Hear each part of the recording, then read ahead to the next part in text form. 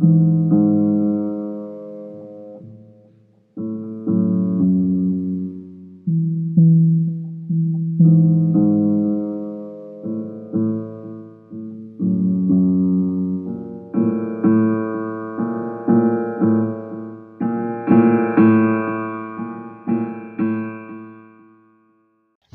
welcome to In Defense of Humanity. I am Ostries Oz Miller, the host of In Defense of Humanity. Today I'm actually in the woods, or rather at my house in a part of Georgia. I don't really want to tell you which part because one of you might come and, you know, be like my boy from you, so I'm kind of scared. But anywho, I am joined today by a very special guest, one of my good friends. His name is Manacé Balegamire. He is the motion from the ocean, the man from the land before time. It's Manacé Balegamire, my friend, Jumeau. Please introduce yourself. Hi, thank you. It's very much a pleasure to be here with you, Asteris. I've really always looked forward to having a conversation like this with you. So I'm really just looking forward to today's subject.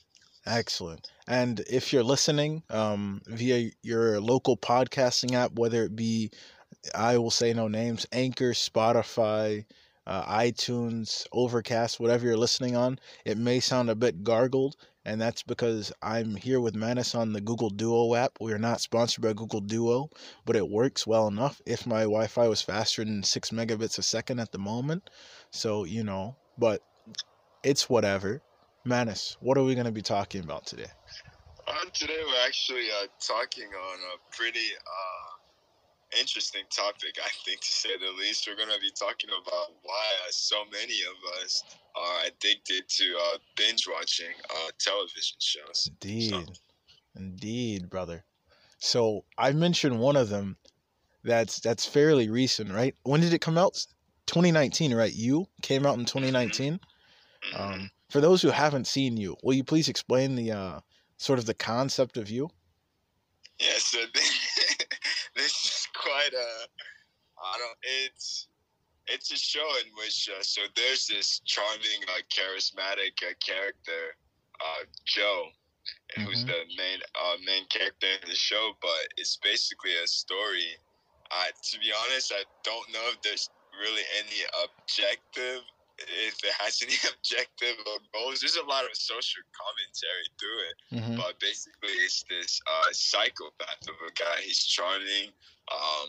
He works initially he works at a bookstore, and he meets this very attractive girl. Her name is Beck, and from the first moment on, he has sort of this affinity with her. At first, as a viewer, you might think that it's very innocent, but very soon afterwards, you get to see that Joe is in fact a stalker, and he abuses her rights, I would say, and he does it in very petrifying ways. Okay. Yeah. Okay. I do like the way that you describe shows better than I. I would have started off with the fact that he is a serial killer. He killed several people in order to first get Beck. He killed her, one of her lovers, one of a few lovers, because she's a young woman in 2019, 2020. We understand that women are not beholden unto one man. Just because he stalked her and coerced her into liking him doesn't mean he is the only partner she can have. So before that, though, he killed her boyfriend, or someone who she considers her boyfriend. He considers her just another girl. Killed him, obviously, took his phone, hid it away, whatever serial killers do. Burned his body, collected his teeth, which is something that we'll talk about later in the episode. Why serial killers in cinema and I guess streaming now, it's not even cinema, are so cliche in keeping paraphernalia from their crimes that are bound to get them caught. So they have to commit another crime. But yeah, so Joe killed her. Well, spoiler alerts ahead. Manus didn't spoil anything, but I'm just going to ruin the whole show. So, Joe basically kills her ex-lover, then slides in for a date, a few dates. They have a nice little kiss, but then while he continues to stalk her to make sure that she is liking him as much, he witnesses her. She's still on Tinder. Why not? She is having relations with another man, and he is like, "Oh, I almost have you back. I can wait for you," which is a bit presumptuous. Firstly, that he's assuming that she only wants to be with him. Secondly, it's wholly problematic. Firstly, he's a stalker, and luckily that young man who she met on Tinder does not live very close, and he was only a one-time deal, so he got to keep his head, so to speak. And then he goes on a killing spree, not really for fun, but he believes it's necessary. So he kills her friend, who's named after a city of a country. Um, and then, yeah. Then he finds a new girlfriend who he tries to convince himself that he likes. The most problematic thing, though, Manus, and we'll talk about this specifically, then we'll move on to the next topic about binge watching and why it stratifies us so hard to the screen, stratifies us from our everyday life, and then holds us into the audience, so to speak, is the fact that Joe was upset with Beck cheating on him during their relationship, right? He asked if she had sex with Nikki. Well, now it's explicit. I gotta mark my podcast as explicit because I said the word sex. Um, but yeah, so he asked if she had sex with Nikki. Obviously, she denied it. They get back together, and then he finds out that she did, in fact, have relations with her therapist, Nikki, who was supposed to be there to help with the relationship with Joe, but he misused his power in order to get with Beck. And of course, Nikki is played by John Stamos, the heartthrob, Uncle Jesse from Full House. And nonetheless, Joe is upset, as most psychopaths would be, that his girlfriend cheated on him. But what the audience fails to realize, right? Because we have this suspension of belief, because it's like, she lied to him, she cheated on him. But what we don't at first realize is the fact that Joe cheated on his girlfriend that he got together with after Beck in order to get back with Beck. And there are several scenes. It happened at least a dozen times in the supercuts that we see. So that means that he is, in fact, not only a misogynist by virtue of him being a stalker, but he is also a hypocrite because he cheated on his girlfriend and was upset at his ex for doing the very thing during their relationship. What do you have to say about this, Manus? Well, yeah, you pretty much hit it on the nail. But yeah, so in fact, I think it's really critical to mention, first of all, that Beck, she breaks off the relationship, and obviously he is upset, and I guess what the directors were really trying to portray is that in the mind of the psychopath, that his actions outside of the relationship, they didn't really matter. The only thing that mattered was the dynamics between Beck and Joe initially. So anything else that he did or anything else that she did, I think it wasn't really relevant to him. It was relevant to the point, especially when he found out that Nikki cheated on him. I mean, Nikki slept with his girlfriend. Mm-hmm, mm-hmm. That obviously it destroyed this illusion that he had built up for his love affair with Beck. So I just think his other what was the name of the girl that he got with after Beck? See, that's the thing though. That's what I'm trying to say. If me not realizing her name and you not realizing her name proves something about us and our relations to these characters, is that we care about Joe more because we know the psychopath's name, but we don't even know the other characters. That's very true. I feel like it was a Karen. Karen. It was indeed Karen. Okay. Karen. Yeah. But yeah, it is interesting, like you said, how much of focus we have on that and not the other characters. Yeah, the other party that's hurt, but we think, oh, Karen got away lucky. She didn't get killed. And she didn't no one she loves got killed because of him. So she got off scot-free. She had a nice boyfriend. And that's it. But then we have to bring up Love, the first girlfriend. Love Quinn. So yeah, that was definitely unexpected. So we're definitely gonna have more spoiler alerts here, but I thought it was everything really unraveled in a dramatic and unpredictable fashion, in which I'm sure that's really why a lot of people tune into this show, because of the suspense and obviously the charismatic guy. I don't know why we have now this affinity with killing, and how we've really forgotten how much of a cynical thing it is. You know, we've kind of normalized it, and maybe it's just the fact that in most of our everyday lives, we don't have to deal with the killing. So it's really out of our consciousness that something like this, things like this actually do occur. Mm-hmm. You know? Mm-hmm. Absolutely, Manus. I most certainly agree with you there.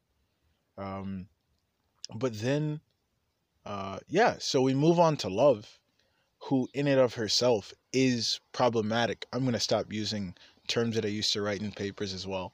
We'll talk casually.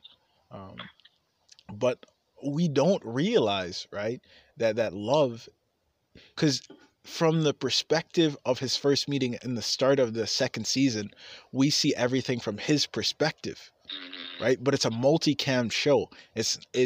I guess it is actually a single cam show, but there are multiple perspectives. So we see it through his perspective up to him being locked in there by his ex-girlfriend, Candace, who is dating 40 Quinn, Love's brother. Candace has been pushed over the edge, not because not because she's a psychopath, but because the man who she thought she could spend some of her life with turned out to be a psychopath. So she tried to run, and she was buried because of it. She survived. And then we also come here, and then we have some people who watch, because we've discussed this with other people. We've discussed the show. And one of our friends said to me, well, she did cheat on him, but I do not feel that justifies him burying her alive. No, it most certainly does not. And there's one point I forgot to mention. Karen, out of all the women in the show, she seemed to be one of the more mature. Yes. I really noticed that point when Joe breaks up with her, how graciously and how mature she is about all of it. Absolutely. You know? Because that's not what he wants. He wants someone he could, because Karen likes Joe and doesn't dig deeply. I feel as though Joe chooses a bit of a person who has not yet gotten out their juvenile spritefulness, so that they dig deeper. I feel he likes the thrill of the chase as well as the possibility of getting caught. That's what I think. I can definitely agree with that. Yeah. But then whenever it gets too close for comfort, he either leaves or he kills. You know, he wants justification to kill, like another binge-worthy show, Dexter, needs justification to kill. However, Dexter understands what he is because of his father. Joe desires nothing more than to reject what he is. And rejecting who and what he is what causes him to lash out. It's like bottling up all your rage for 10 years, and then somebody pushes you to the edge. You're going to lash out. Except his 10 years of rage builds up in 5 minutes. But yeah, I thought it was also interesting. So I've been listening to a philosopher. His name is Alain de Botton. He talks in one of his discussions in front of Google. He's talking about love, and one of the main things that he points out about love, no pun intended, is that a lot of us in our adult relationships, we look for relationships that provide us a familiar feeling with our childhood experiences, and especially the sufferings that we underwent through our childhood. And I feel like the directors definitely try to highlight and put that really in display to show, obviously with the frequently going back into his childhood with the abuse with his mom and his father as well. So I think that's another something to really note as well. Absolutely. And then to wrap this up, we could definitely talk about the species of love as according to Aristotle, though they may be considered a bit outdated. So we have multiple words for love in multiple languages other than English, which is why it's kind of clever that very clever that the showrunners chose to name his fourth and final lover Love, because of the fact that she loves him and her name is Love, but we can see her spirit of love as obsession. She is his equal, his antithesis. She's unbridled rage while he attempts to hold it back. She lashes out calculated, but he doesn't necessarily have that full control of whenever he does it. She is using him, and then near the end, whenever she's explaining why she killed Delilah and all of this other things, she explains that it was not him that noticed her at the food store, at the growers market, but it was rather her that put herself in a position where he would notice her. Yeah, so it just goes to really show you that a lot of times, a lot of us fool ourselves into thinking we want certain things, and then once we eventually get those things, we realize that it's maybe not what we truly desired. So. Absolutely. Well, that was a decent discussion about that. But now we're gonna go rapid fire rounds, go through things. We've ruined one show for you, so why not ruin a few more? Menace, what other shows have you been binging recently? We got another show that I've recently. I don't know if I can really say binging, but I've been watching it at a pretty quick rate. Is Mindhunters. Mindhunters. Okay, just explain like a brief premise of this. We don't have to go in depth for this. We don't want to ruin everything. Yeah, so Mindhunter, it kind of relates a little bit to the psychopathic and serial killers that we were talking about in the show. So in this theory, they actually, I'm not sure how historically accurate it is, but they're basically they're illuminating everything that, so the whole process of profiling and the FBI's part in that. So it's really quite interesting. I know a lot of people nowadays have an interest in psychology. I think it's even one of the most sought after majors. So it really just goes into depth. I think this was in the 1960s, 1970s when the term a serial killer was first introduced, and how the story behind that, and how they went on to interview notorious killers such as Charles Manson, Ed Kemper. So it's really intriguing, and it's mind-boggling, but at the same time, you can really take a lot of lessons from that. Absolutely. And then we move on to another, and we're going to share a universal theme about this in a few seconds. We move on to The Witcher. Have you seen The Witcher yet? No, I have not. I've heard a lot about it, but I've not yet watched it. Okay, so in The Witcher, we have he's not young, he's very old. An old man who looks quite young, played by Henry Cavill, called The Witcher. He hunts monsters and demons and witches as well. That's why they call him a witcher. And he goes around and he hunts all these things. And he was created by witches to basically be the perfect hunter of their kind, of witches and warlocks. He has powers. They call him a mutant.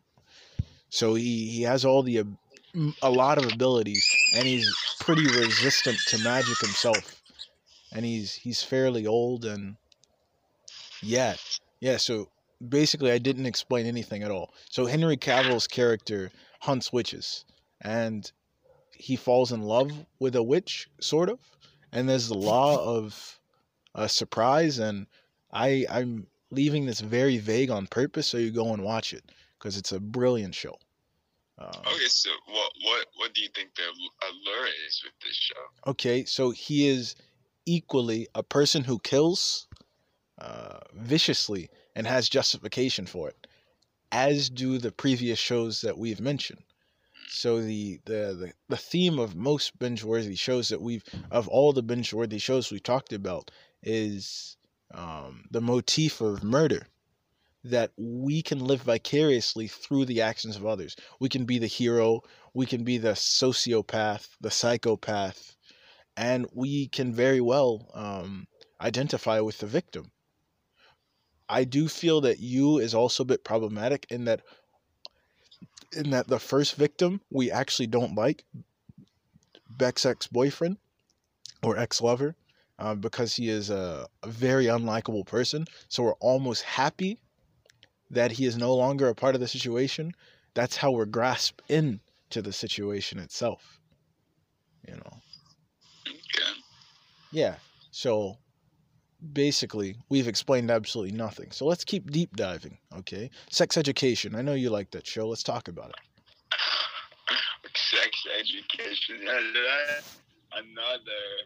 So I guess I've heard this before, that a lot of the TV shows that we watch, they're really, like you said, to vicariously live our lives through others, So if a lot of people might be interested in action or drama because they may not get the same elements in their lives, so absolutely, TV shows are a way to get it without actually doing anything. But sex education is quite interesting. It's obviously it's British. It's British, and it's just I guess unorthodox. A lot of the things that occurred through that show, but yeah, I think it's definitely worth watching. It's very educational as the time goes, but yeah, definitely worth watching. We said, what about kids shows? So we oftentimes binge new shows that are made in a similar style to older shows, especially younger generations, so Gen Z, and then whatever's younger than us. We watch these things and we revel at them. Like, what's a newer show that's based around, okay, I guess Sex Education that we mentioned before is pretty good. I remember whenever we were younger, Manus, we watched something called Degrassi. A Canadian show, could not relate to that much at all. Things they were doing in high school were certainly not happening at my high school. We weren't passing around. Sure, I'm sure somebody was selling weed, maybe even cocaine. We weren't getting jumped in the parking lot and stabbed because people that were gay people at my school, bro, if anybody was cool, it was them.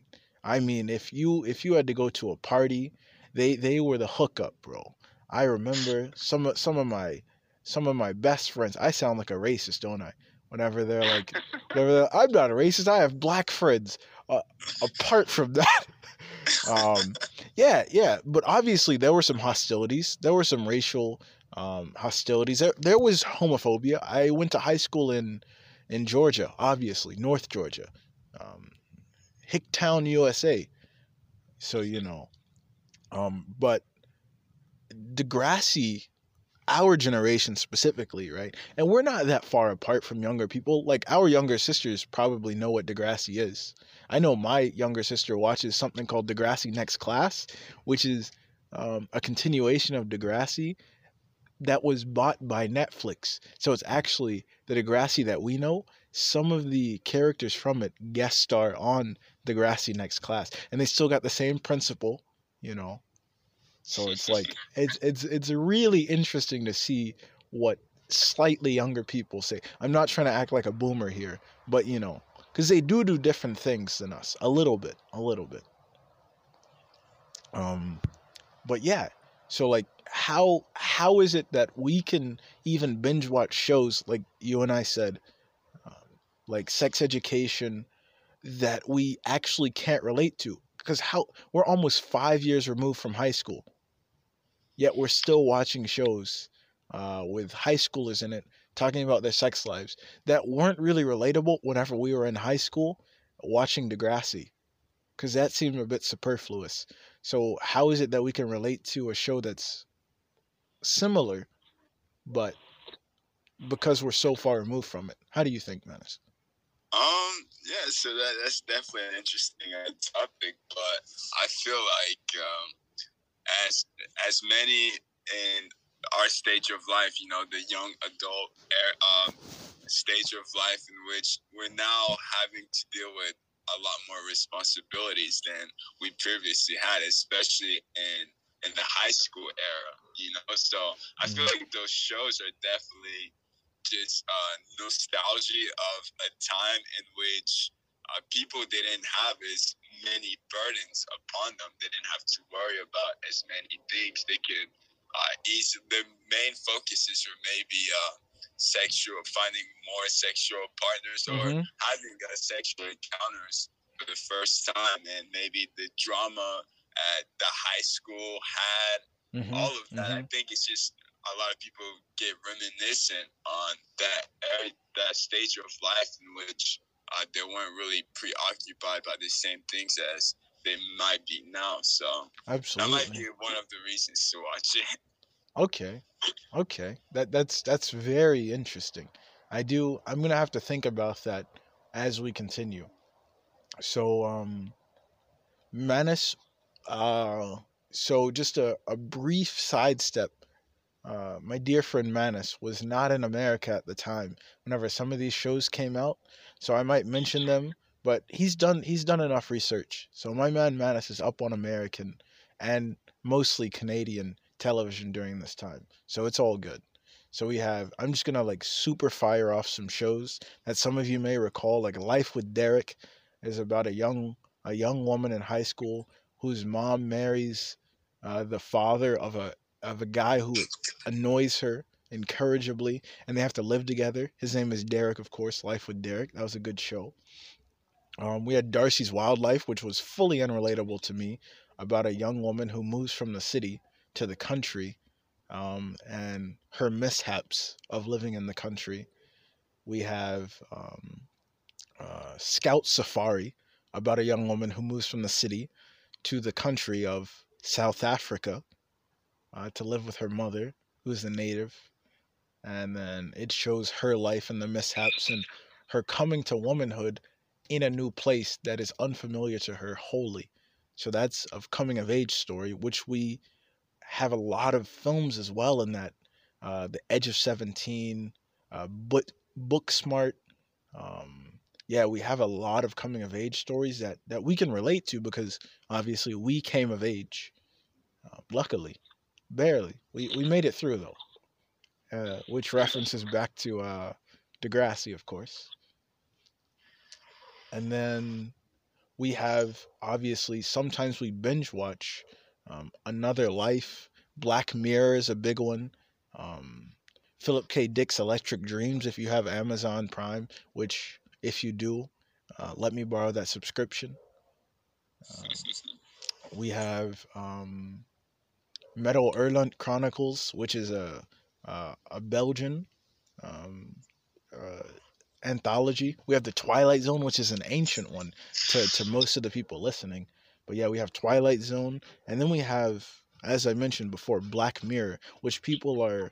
You've seen this. People are so enamored with Black Mirror, and they're like, "Oh, it's the greatest. I've never seen anything like this." And I'm like, "Oh, you you're pretty new to television, aren't you?"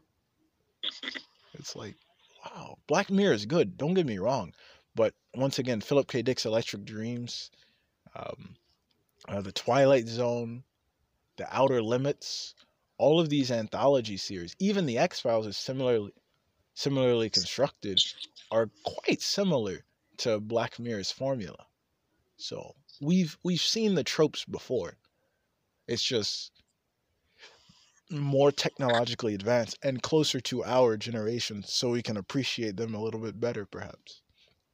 But Manus, tell me, how do you binge watch a science fiction show whenever it is very difficult to relate to the life of someone living on a space station or a spaceship?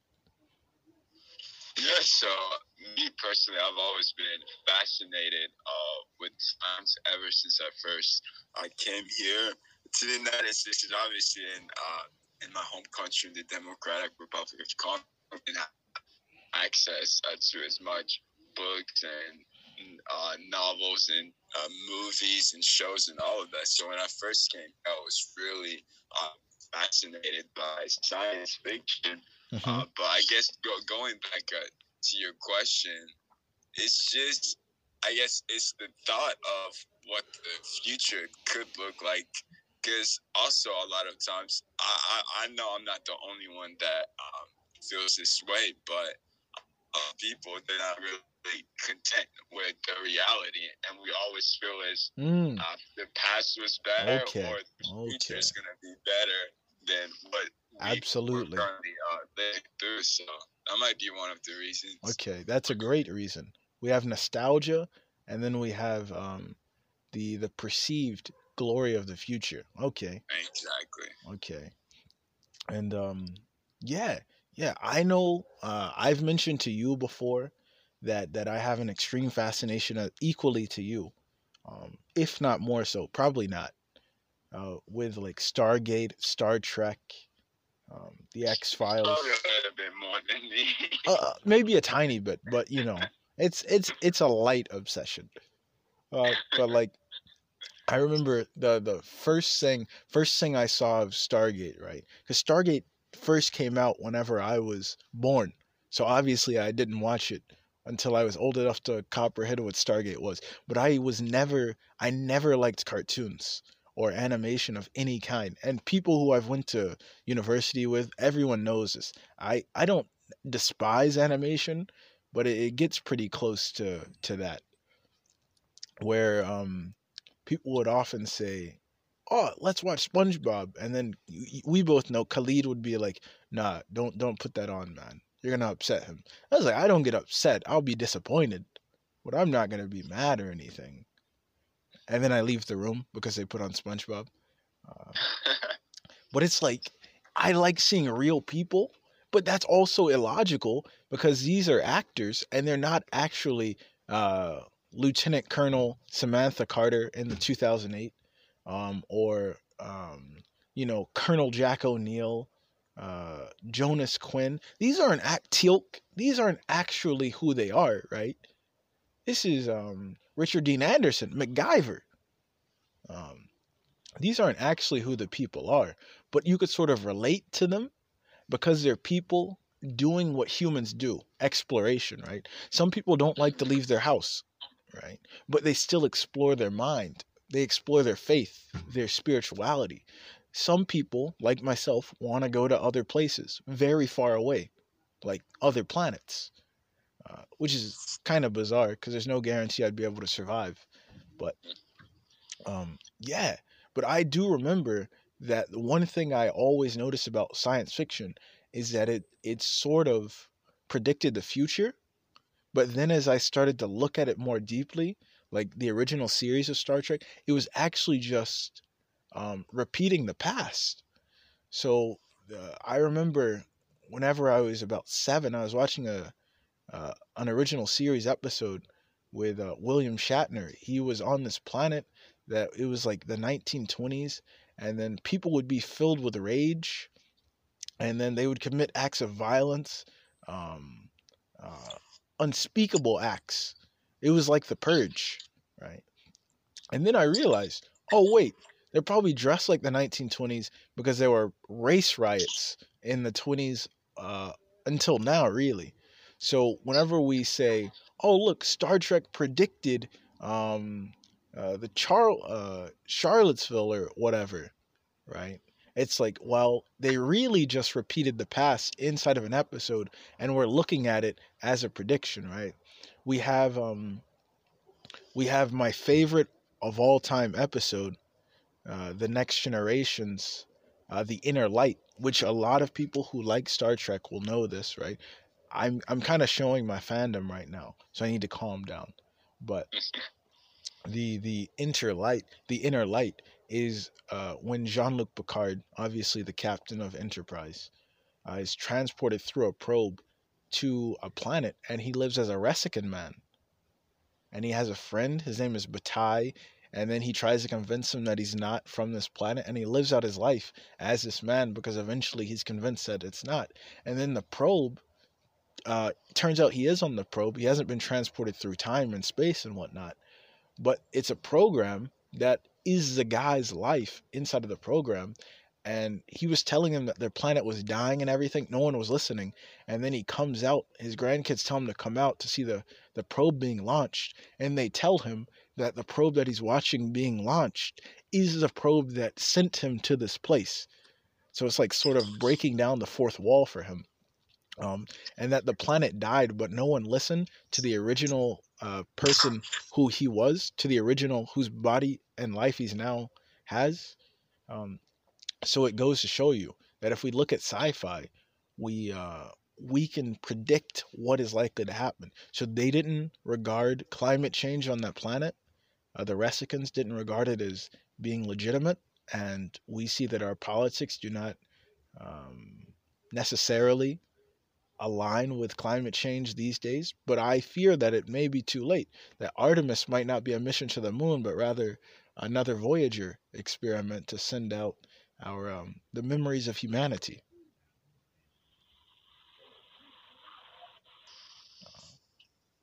Manus? Yeah, so one of the things that I actually caught on to what you were saying is that it made me actually think about this is the simulation hypothesis proposed by Nick Bostrom, I think that's his name. Yeah, yeah. Probably. Yeah, but I think a lot of his work has been used for science fiction movies and books and all of that. But it really just goes back to what you said about history repeating itself.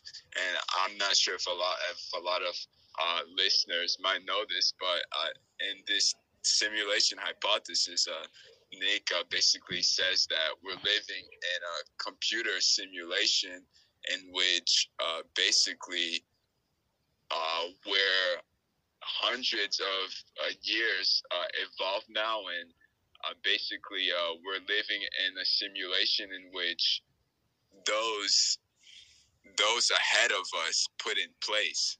So it kind of, I guess, obviously this is just a theory in itself, but it's very, I think, obviously I'm not an astrophysicist or a physicist. Not yet.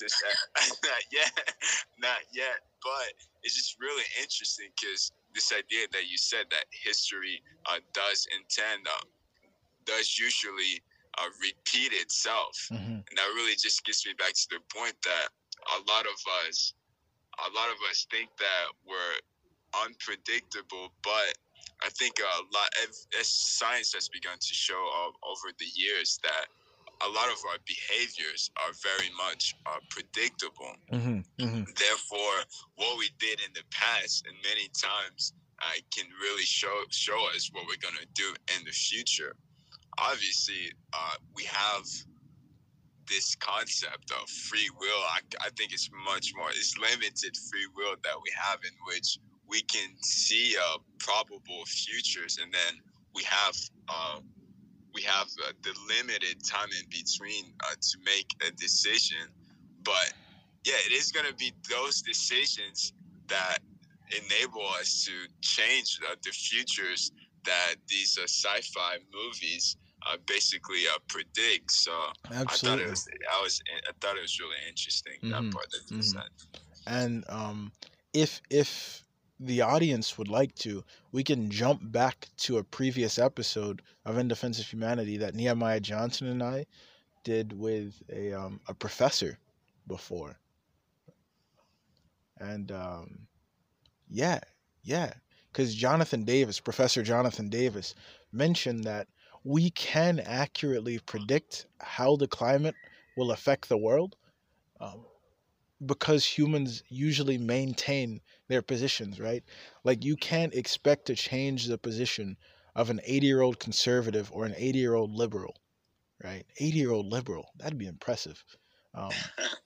But nonetheless, nor could you expect to change your parents' opinions, because all they can do is look at you and see you as a child that they raised, revolting against them. And who doesn't share the same beliefs as them. They feel an ad hominem attack. They feel they're antagonized. And perhaps soon I'll have a brilliant philosopher on, Dr. Dickman. Manis, you know Dr. Dickman? Yes, Dr. Dickman. Perhaps we'll have him on, because he can talk about these subjects far better than I ever could. But we have these predictions. Oh, this will happen to the climate. And they say, but what if it doesn't? And it's like, the only way these things won't happen is if magically everyone on the planet changes their belief system. And I don't mean religion. I mean that whenever we say we care about the environment and we're driving a massive truck to work for no reason, if we just go like, hey, you know what? I'm not doing it anymore. Or we're like, yeah, I care about the environment. Cool. I'm going to stop flying first class and just flying to fly places just because I want to. Or, cool, I'm going to stop buying bottled water. If everyone made the change immediately, then we could be straight. We could be all good. But that's the thing about these predictions. It accounts for people not changing their minds, because we won't, for the most part. Now, of course, there are some people that are changing. Greta Thunberg is doing good work, as well as all the other climate change, Sea Shepherd, so many climate change organizations. But the sad fact is, pundits of the extreme right, the far right, are not going to listen. They think they know better. They have more money than us. They have more power than us. So what they say goes, because we live in a capitalist system. Now, I'm in no means condoning communism, because they're going to use this podcast against me later in my life. So, but what I am saying is, older generations are less likely to listen to younger generations, because they think we're naive. And we're not innocent from this, because we do the same thing to younger people. And we will be in the same position whenever, as we talked about yesterday, if my granddaughter was telling me that she wants to marry an alien, we'd probably have a little bit of prejudice. I like to think I wouldn't, but to be honest, I probably would. Do you have any thoughts on this? On your granddaughter marrying an absolutely alien? Not. No, on the older generations and the younger generations with climate change. Not my granddaughter. Yeah. No, so yeah, I definitely think you're right. But all of this really just makes me not get back, but really remember not the fact, but just really the idea that a lot of us, we've grown up, we've really began to form the world around us not as what it really is, but just based on our beliefs. And obviously, a lot of everyone's beliefs, they come from the older generation, their parents, and all. So the older generations, they were taught one thing, and this newer generation now, we have a lot more. A lot of us have better access to better education and knowledge, and all of us, most of us are really pretty much aware of all the impacts that climate change has on our futures. And obviously, it's our futures. We're still in our 20s, teens, 30s, 40s. We still have a pretty long future, especially with all the science and technology that's helping to extend our lives. So we have much more to lose than the older generations. So. Absolutely. And thank you, Manacé. And as we know, what this podcast is called, In Defense of Humanity, I'm going to play the devil's advocate real quick.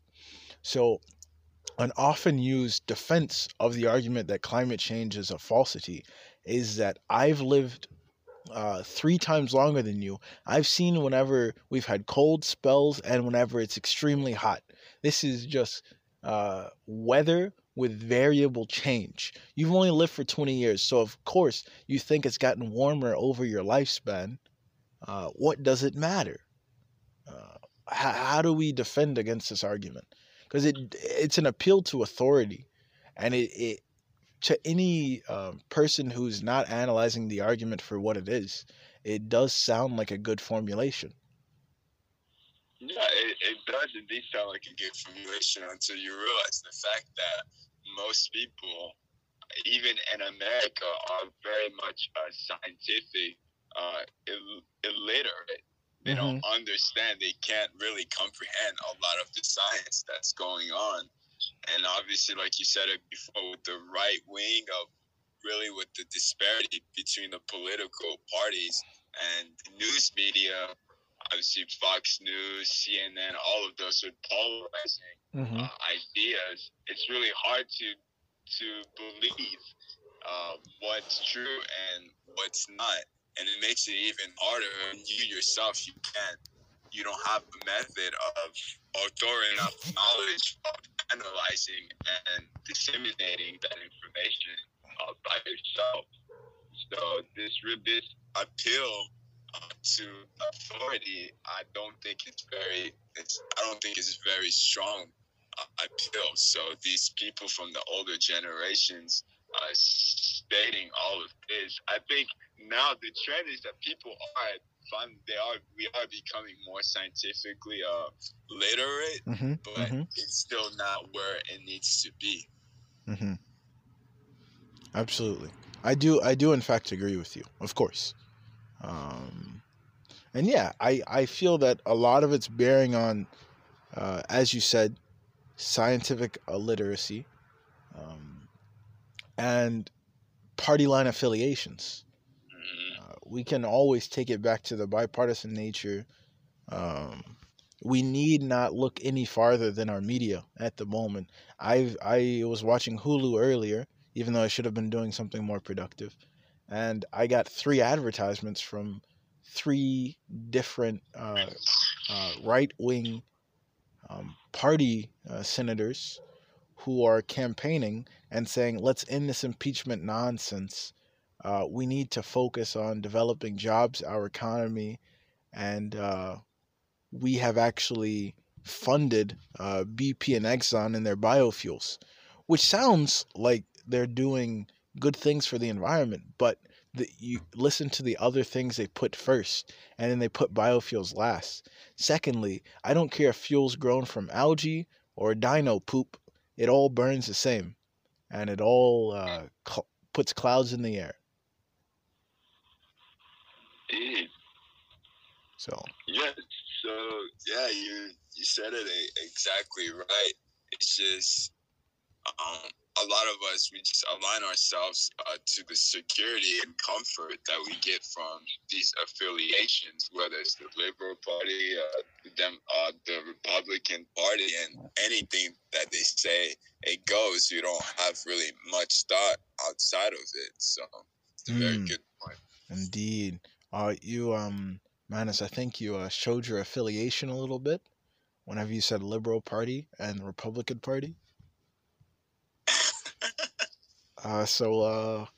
Hey, we're even here to defend Manus, even if he doesn't necessarily agree with everyone who listens to the podcast. But let's be honest, we know that one of those parties is highly unlikely to listen to this podcast. Manus has some interesting things to say about our previous discussion. Go ahead, Manus. Yeah, so the next the big proposition that I have it to maybe a reason to why a lot of us seem to engage in a lot of binge watching is I feel like with the jobs, with the sedentary lifestyles, our jobs in which we're glued to screens all day. You know, obviously there's been a lot of advancements in the last couple of eras, you know, technology and all of that. They've really increased our quality of life, but they've also, I feel like, they've separated us from ourselves and reality as well. And I feel a lot of that has led to feelings of alienation, depression, and anxiety as well. And these TV shows that we watch, a lot of them are kind of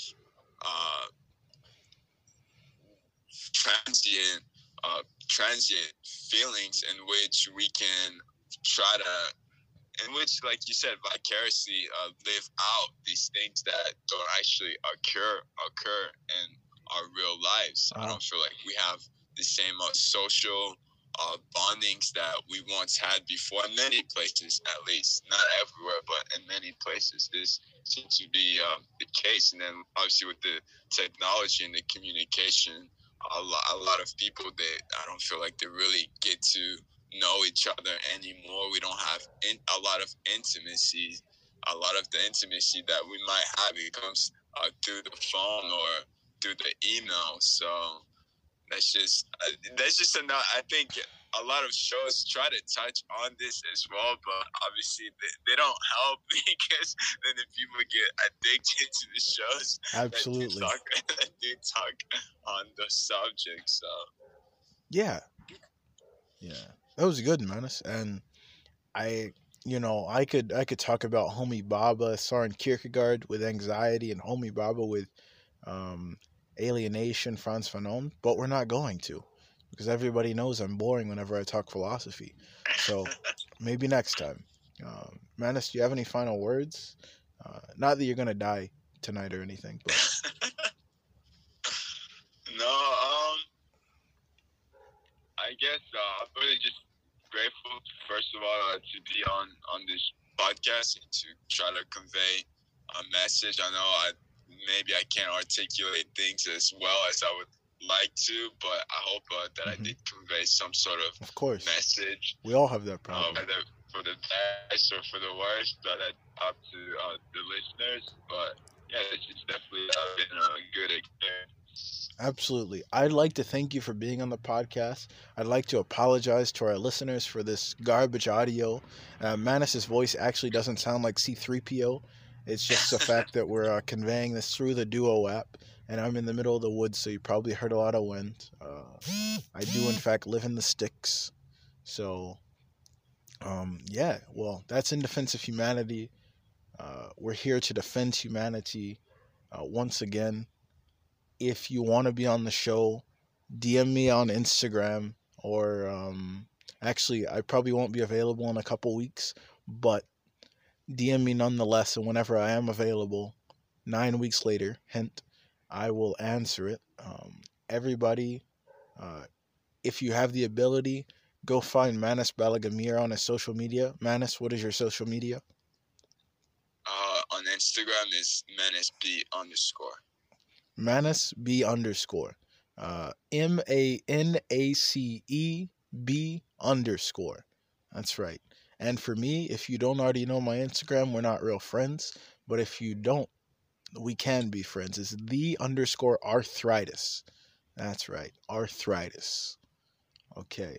Thank you for joining us again, Manacé Balegamire. Thank you, Mr. Miller. Ouais. Et merci à tous. Vous êtes incroyable et mon ami, vous êtes le seigneur de les mots. Merci, mon ami. Bien sûr. Okay. And that's it. That's it for In Defense of Humanity. Goodbye.